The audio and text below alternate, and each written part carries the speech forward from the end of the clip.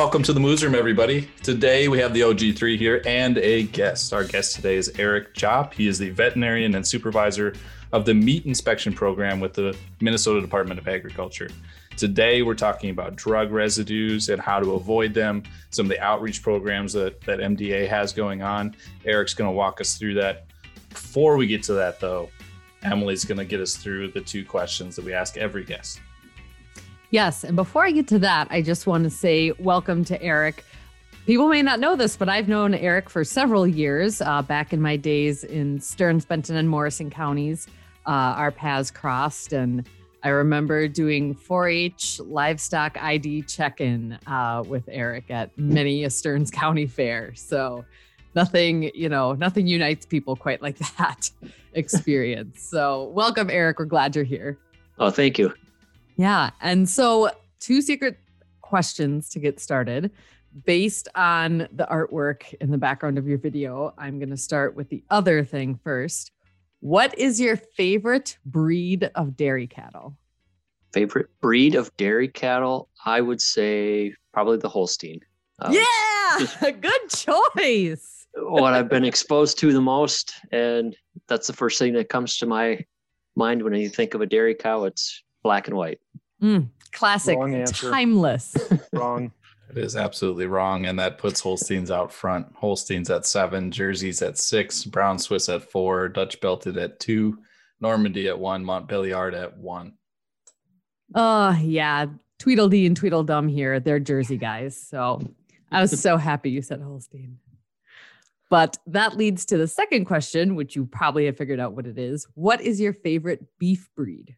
Well, as you mentioned, the artwork behind me, I raise purebred Charolais. So that would be my favorite breed of beef. Well, that's a new one. Also an excellent choice. Yeah, that puts at least Herefords didn't get another vote. That's all I'm going to say. Yeah, we're still in first, so it doesn't matter. That's true. Herefords at 6, Herefords at 6, Black Angus at 4, Black Baldy at 2, Brahmin at 1, Stabilizer 1, Gelby 1, Scottish Highlander 1, Chianina 1, and now Charolais 1.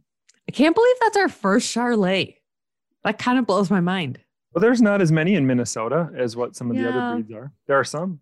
I don't know. In central Minnesota, a lot of people have them. So I was used to that. All right. Choice. Well, good. So yes, in Bradley's world, Erik, the 2 correct answers are Jersey and Hereford. And you said neither of them. So good job. So you actually were right. Great. Yes. Apparently the only correct answer is just whatever makes Bradley and Joe disappointed. Okay, let's get into this for real. Yes. Erik, give us just a brief background about yourself. Who are you? Tell us for sure where you went to school, because that's very important, and we like that answer as well. All right, so I did my undergrad and vet school at the University of Minnesota. Graduated several years ago from vet school. We won't say exactly how long, but I went right into private practice from vet school in Stearns County, central Minnesota. So I was in the Cold Spring vet clinic for just about 12 years, doing primarily dairy practice until the job became open at the state level, looking for a veterinarian. And actually, Nikki Neeser, my overall boss, who's the director of the division, is a classmate of mine from vet school. So when the position came open, she reached out saying, "Hey, wonder if you know anybody who might be interested." And the more I thought about it, the more I thought, well, getting out of on call and weekends and holidays and wear and tear in the body, maybe not a bad thing. So after about 12 years in practice, I moved over to Department of Ag, and I've been here now going on 10 years already. My primary job with the state is I supervise meat inspectors at the smaller facilities across the state. So I'm in charge of basically the inspectors for the northern half of the state. So I oversee them on a day-to-day basis. I do their training. I'm also in charge of doing humane handling audits at these facilities that are under inspection. I have to be in all of those facilities every 12 to 18 months. And then another part of my day-to-day job is if an animal comes into an inspected facility that the inspector has questions about, or they feel needs to be condemned because it's not fit for human consumption, they get a hold of me, and I'm the one who makes that final call. Anything that's condemned at an animal level has to be done by a veterinarian. So I do that as well. And now, since spring or since COVID has hit, I've been very, very busy going around the state looking at prospective new facilities, licensing new custom facilities, as well as some of our inspected facilities. So I wear many hats at the state. And then I also participate on the drug residue team. There's 3 veterinarians, me being one of them on that team. So we do the outreach education with any dairy and meat residues throughout the state as well. So that's another part of my job, and that's what we're here today talking about. The biggest thing to point out is that I thought only people who worked for Extension wore that many different hats, and it's good to see that someone else has to do that as well. That's our brethren, jack yes, of all trades, absolutely. Master of none. Yes. Exactly. I'm glad that you're involved in a lot, and that's a lot to deal with. I'm sure it hasn't gotten better with COVID, especially with trying to get the new facilities figured out. Just for the sake of time, we're going to have to focus just on one little small piece of your job, which is the drug residue program, because I think we could talk for 5-6 episodes if we tried to jump into all of it. I think the big question for me is when we're talking about the drug residue prevention program, the first thing that comes to mind is that you guys get a bad rap. In my opinion, there's a lot of producers that just don't want to see you on their farm because they think it's always a bad thing. So walk me through how you guys handle that, how you're trying to change maybe that rap that you've got. To start off, I would say most of the residues that we go out on are milk residues. And I can understand us being kind of getting the bad rap because we're there because something bad happened on the farm, something they had a residue for whatever reason. But our main goal out there as veterinarians on that farm is to just kind of take another bird's eye look at their facility, how they handle drugs and record keeping and those types of things, and then maybe try to give them some ideas of things they can improve on. We're not out there in a regulatory fashion by any means. We're out there for education, outreach, answer questions. So we also are out there with the dairy inspector on those visits, and we try to have the field rep along with us as well. We bring along a lot of information as far as informational packets, record keeping booklets.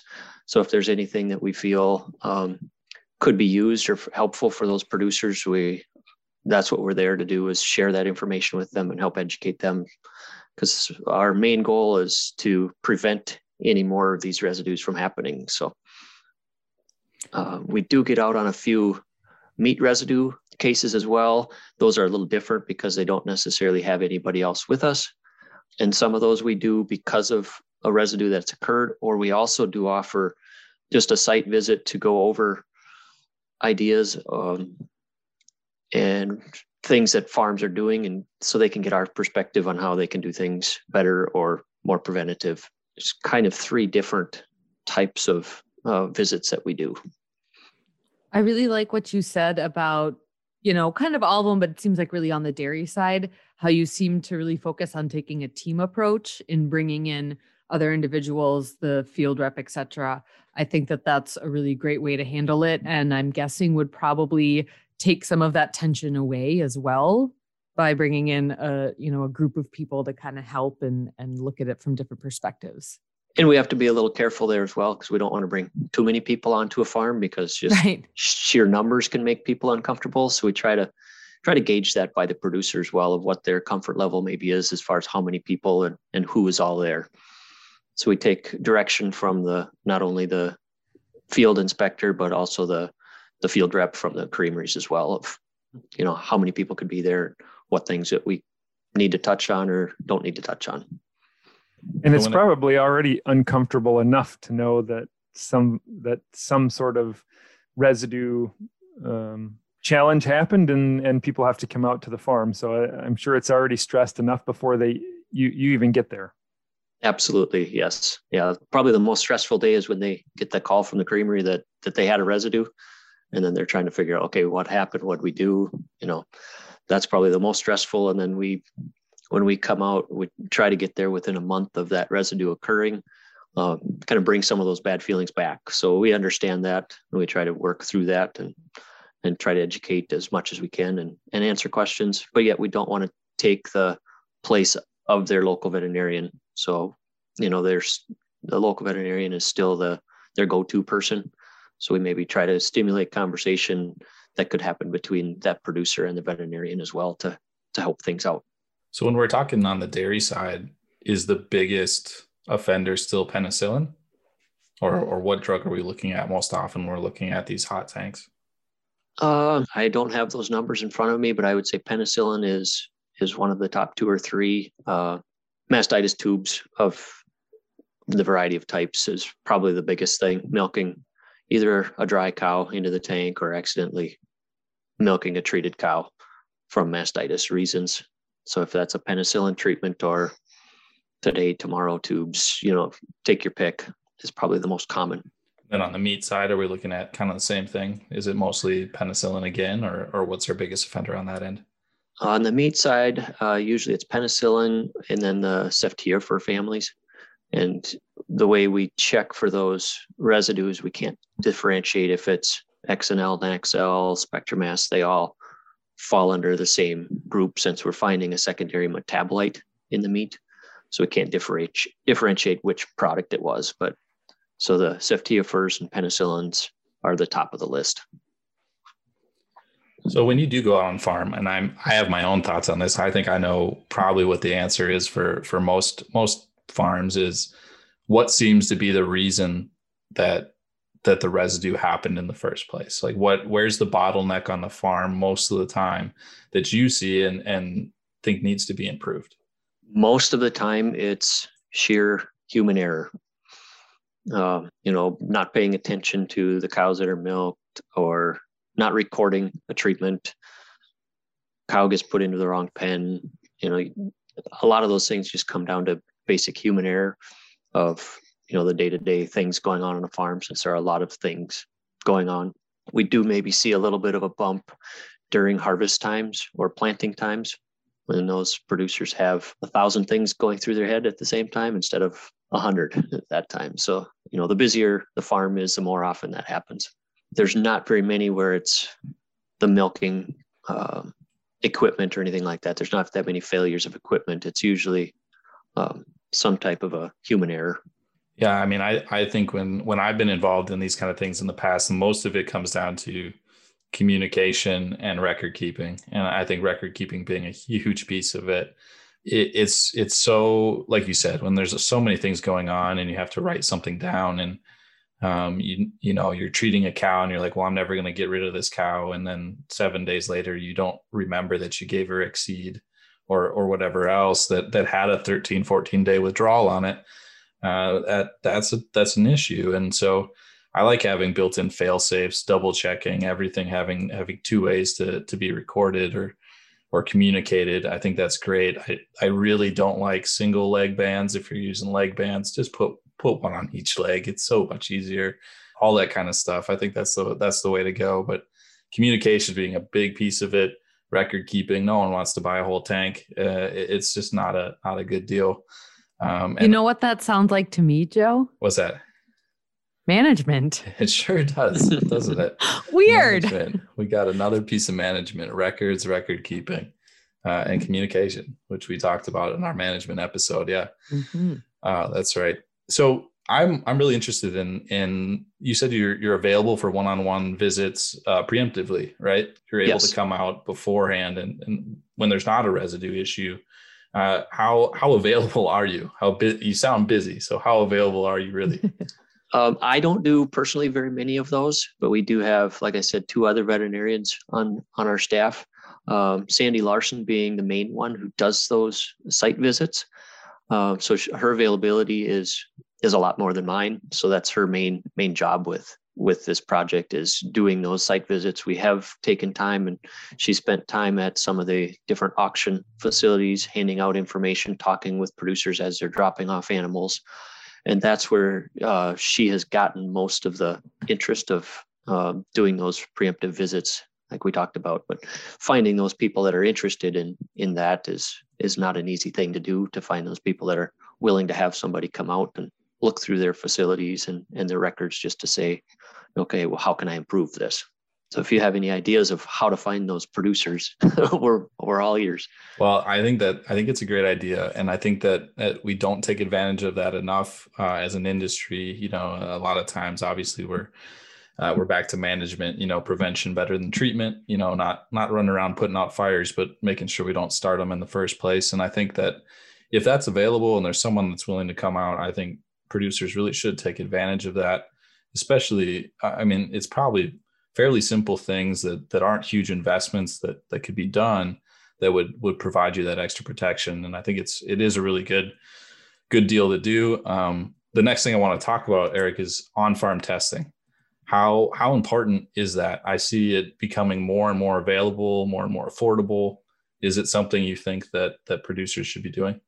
There's a couple different ways to look at that. I always think of on-farm testing as a secondary way of finding things, management being the first one to prevent it from happening. But, you know, like we said, accidents always do happen. It's a lot easier to do that on the dairy farm since you have the milk right there to test. And those tests are quick, easy to read, reliable, and fairly inexpensive.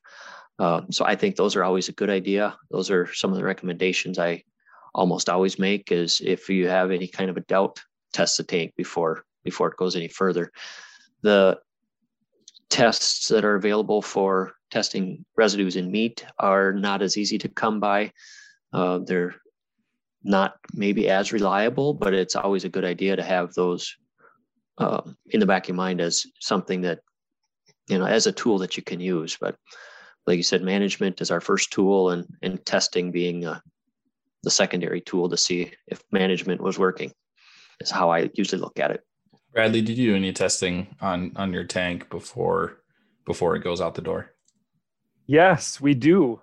We test every conventional load that goes out before the milk truck driver can pick it up. Why, might you ask? Because we had a violation way back when I started 10 years ago. You know, somebody was a treated cow got milked into the tank and didn't realize it, and it got shipped. And so we had to immediately implement a testing regime to do that. And we haven't had any problems since. And I'm not going to stop the testing because we haven't had a violation, but the minute I stop testing is that's when it'll happen. Yes. That's right. So we do test every load that leaves. I think it's a good idea. And I think even if you're not testing every load, to have it available, if you do have that question in the back of your mind, it's definitely something you should have in the toolbox. You know, having that violation, you know, one violation is bad. Obviously you should avoid it at all costs. But like Erik was talking about, usually that first visit is very educational, outreach. What could you do better? But now my question, Erik, is what if we continue to have violations? Walk me down that process of, okay, I've got one, I've had my educational visit, got everything straight. Now, what does it look like from there? Okay, so that's one of the discussions that we always have if there is a violation. Regulatory, it's actually Minnesota law, and it's also in the PMO, I believe, that's stating that if you do have a violation, you have to go through the meeting. If you have a second violation within a 12-month time frame, it's basically the same thing, a meeting. You do also have to go through, it's the dairy program with your local veterinarian, the preventative program. So that's a requirement for any violation as well.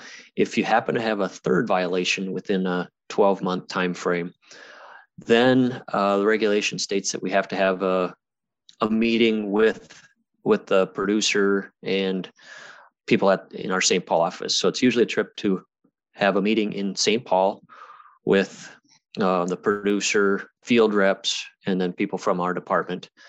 And at that point, actually the laws, the way it's written is that we have the authority to take you off the market for 30 days.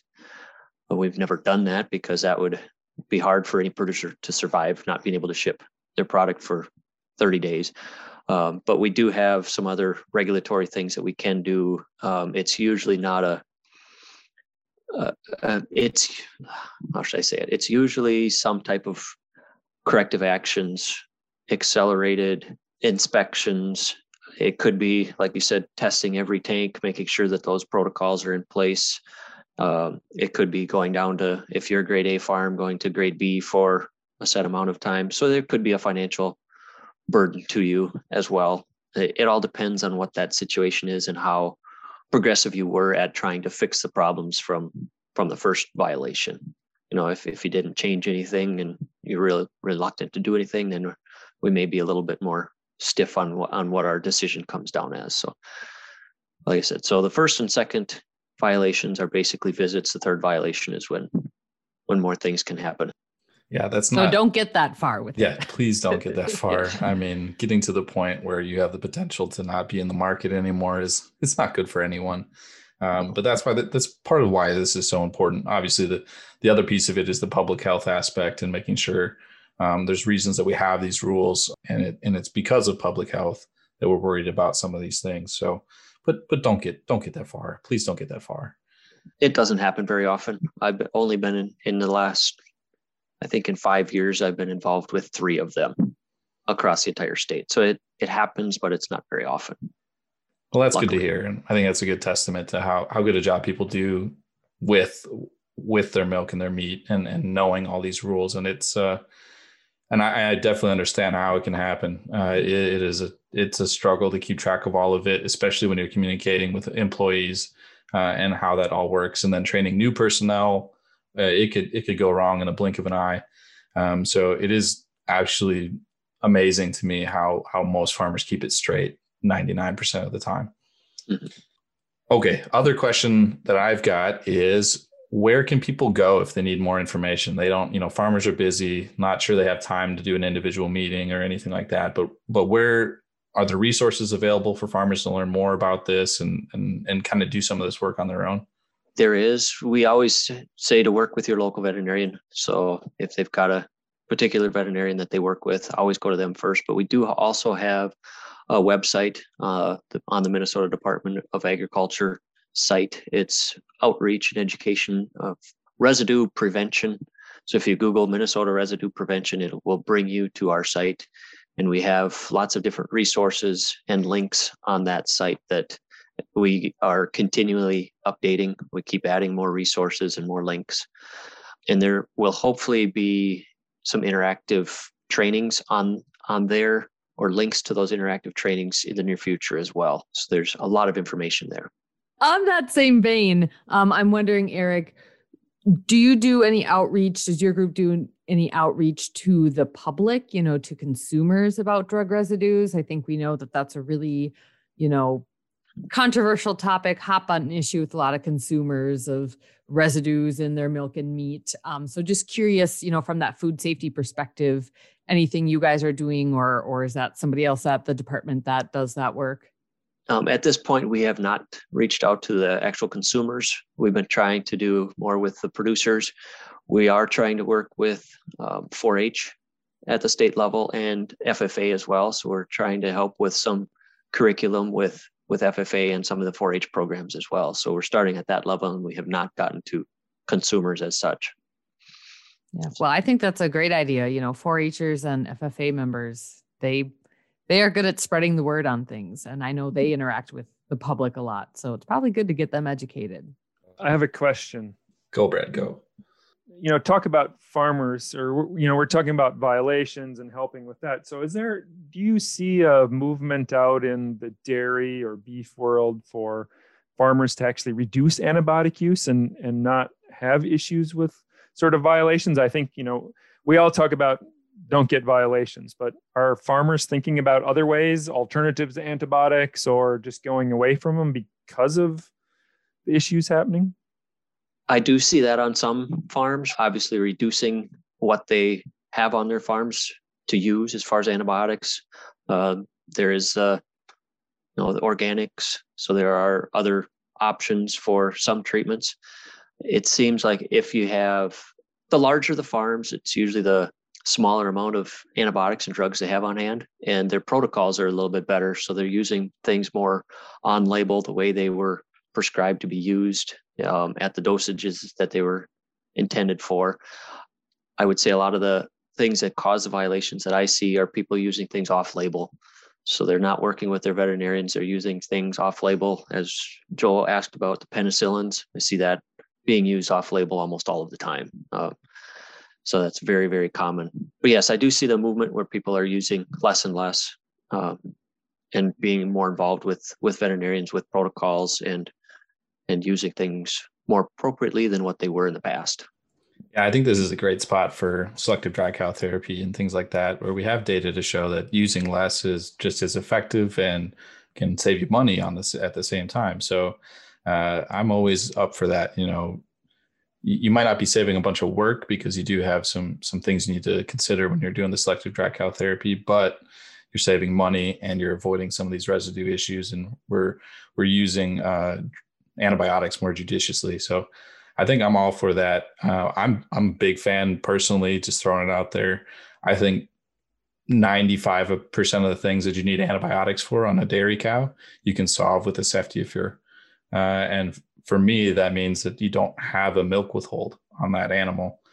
And I mean, that's just as safe as you can get. If there's no milk withhold, then you don't have to worry about it as often. So I'm a big fan of that.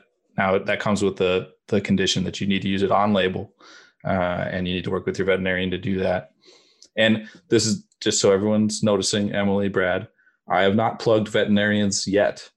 Erik has done all of that for me. And this, I'm telling you, you should have your local veterinarian involved. I think you guys are in cahoots. Maybe. How much you charging? Going rate today. Going rate. Well, let's see. I was going to bring that up. What you really don't want is to get to that second offense where you have to sit down with your local dairy vet, your local veterinarian, and go through that program with them. Because first of all, they're busy too. They don't want to sit there and go through it with you because you had a second violation. They will, and they want to help you, but they don't want to do it. And I would guess a bunch of them aren't going to do it for free. So don't get to that point. Well, Joe, girls got to eat. Girls got to eat. And that actually does start at the first violation. So don't have a violation at all. Just don't do it. Oh, just don't do it. Are you involved with organics at all, Erik, when you're talking about some of this stuff? Not very often. No. When I was in practice, I had a couple dairies that were organic, so I was exposed to it when I was in practice. But through this program, we have not had much exposure with the organic side of it. Are the organic co-ops, are they testing for antibiotic residues? Yes. Still, every load of milk, no matter what kind of a farm it's coming from, is tested for antibiotics. And then Bradley, are you testing your organic load before it leaves? We do not. We have thought about that, but we don't. We don't use antibiotics in an organic herd. So should we test or shouldn't we? We don't, because we don't use antibiotics. So I just wanted you to say antibiotics a bunch of times. That's all I wanted. There was one case at a dairy farm where they had silage that had some molds in it, and they tested positive. So that is always possible. Oh, yeah, I saw that maybe 2 years ago. I feel like I saw that, and it was interesting trying to track that down and figure out where it came from, and having some penicillium molds in the silage can do that to you. Mm-hmm. Yeah, I think over the years, I've had 2 different cases where they believed it was from the silage. One of them where they were just at the bottom of a silo getting it unloaded, and by the time they got the residue, they were done using that silo. So it basically went away as soon as they were done feeding. So we couldn't prove it one way or the other, but that was their thought. And another one where they had to actually quit using the silo because of all the mold. The big thing is that if something like that's going to happen, there's going to be fluke cases like that. But what you need to remember as a producer is that if you have documents or you have records and you're keeping really good records, and you can demonstrate that you have immaculate records of when you treat animals, what you use, all these things, and you don't have a history of either using penicillin or you don't have any animals that are on farm, it's much more likely that someone like Erik's going to believe you when they come out to your farm if you have immaculate records to show that you write down everything, dose, route, why you're treating, all those things. If you write all of that down, first of all, it makes Erik's life easier, but it also, when these weird fluke things happen, it makes it more believable that it is a weird fluke thing. Yes, and I was also going to mention that there are tests available on the milk side that if you do have a positive antibiotic, you can actually find out what the antibiotic is. So that technology is out there, and it's not as expensive as what it used to be. I think it's somewhere in that $50 range to find out exactly what the antibiotic was. I just remembered my question from earlier that I completely forgot. Yay. So, Erik, have you been involved in any of these movements to try to get more and more technology involved in this process when we're talking about RFID tags and electronic records and things like that? How do you see that helping this whole process? I could see that definitely helping through the whole process of making sure animals are properly ID'd. That's one of the main questions that we ask is, how do you identify your animals? So it's still amazing that some dairies don't have a good system for that. So the RFIDs and things, I think could definitely help us move in those directions. We're seeing it in the robotic dairies where everything is electronic and done through the computers.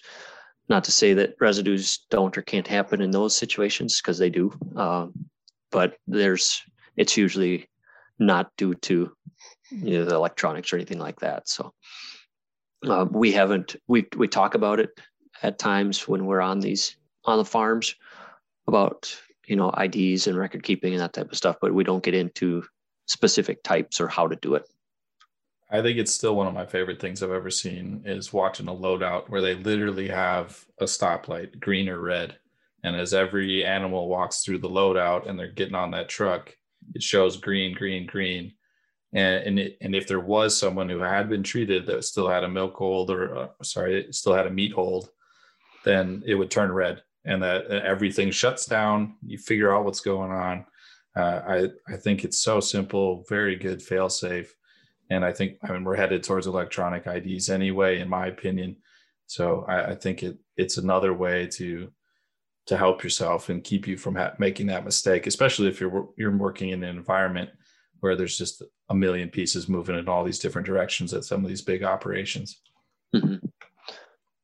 Yep. And that reminds me, one of the reasons that this program exists, we're funded basically through an FDA grant. And that FDA grant's sole purpose was based off of meat residues. And I want to say it's about 80% of the meat residues that happen around the country are due to dairy animals. So they're saying, okay, they're happening in dairy animals. Let's try to be as proactive as we can and work with dairies in particular to try to mitigate these things from happening. But a high percentage of the meat residues are from dairy animals. So that's something that a lot of producers, like you said, don't necessarily take the time to check their records and look back of who they treated 2, 3, 4, 5 weeks ago. And are they safe to sell to market? Well, and that becomes even more important when you're talking about these extra labeled drugs that we were talking about before. When you're using something extra labeled, the tolerance becomes 0, right? There's no level that's allowed. So there's no cutoff. There's no nothing. If there's any there, it's a violation.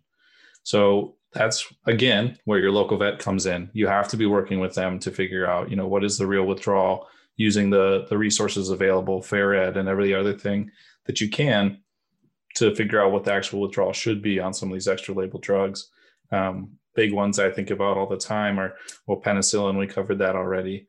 Meloxicam, definitely something that you can't have in there at any level, and the metabolism gets a little weird in fresh cows as well. So, those two alone will cause a bunch of residues when we're talking about these other things. Just work with your veterinarian on these extra label drugs because there is no tolerance allowed for any of those things as soon as you're off label. And another thing that we usually talk about with these producers is how sensitive these tests are. They're checking into the parts per billion.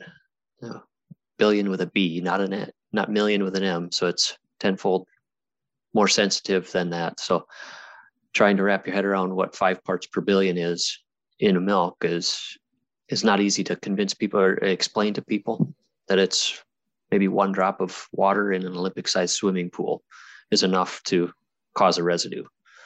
So that fresh cow that you put the milker on for 30 seconds and you thought you got all the milk out, it doesn't take much to cause a residue.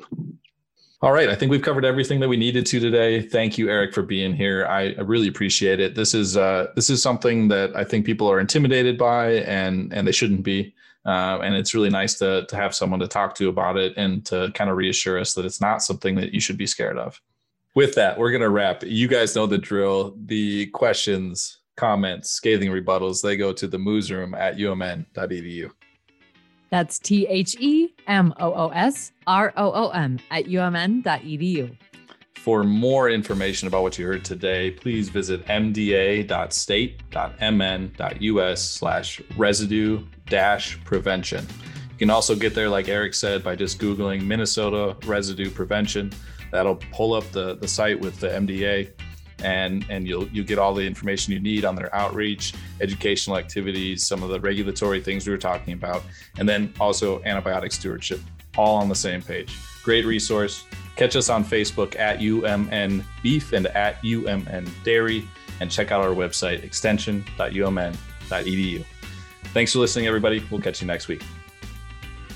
Okay, Bradley, say antibiotics.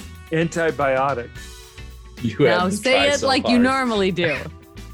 Antibiotics. Antibiotics. Antibiotics. Antibiotics. Throw it all together. Antibiotics. Antibiotics.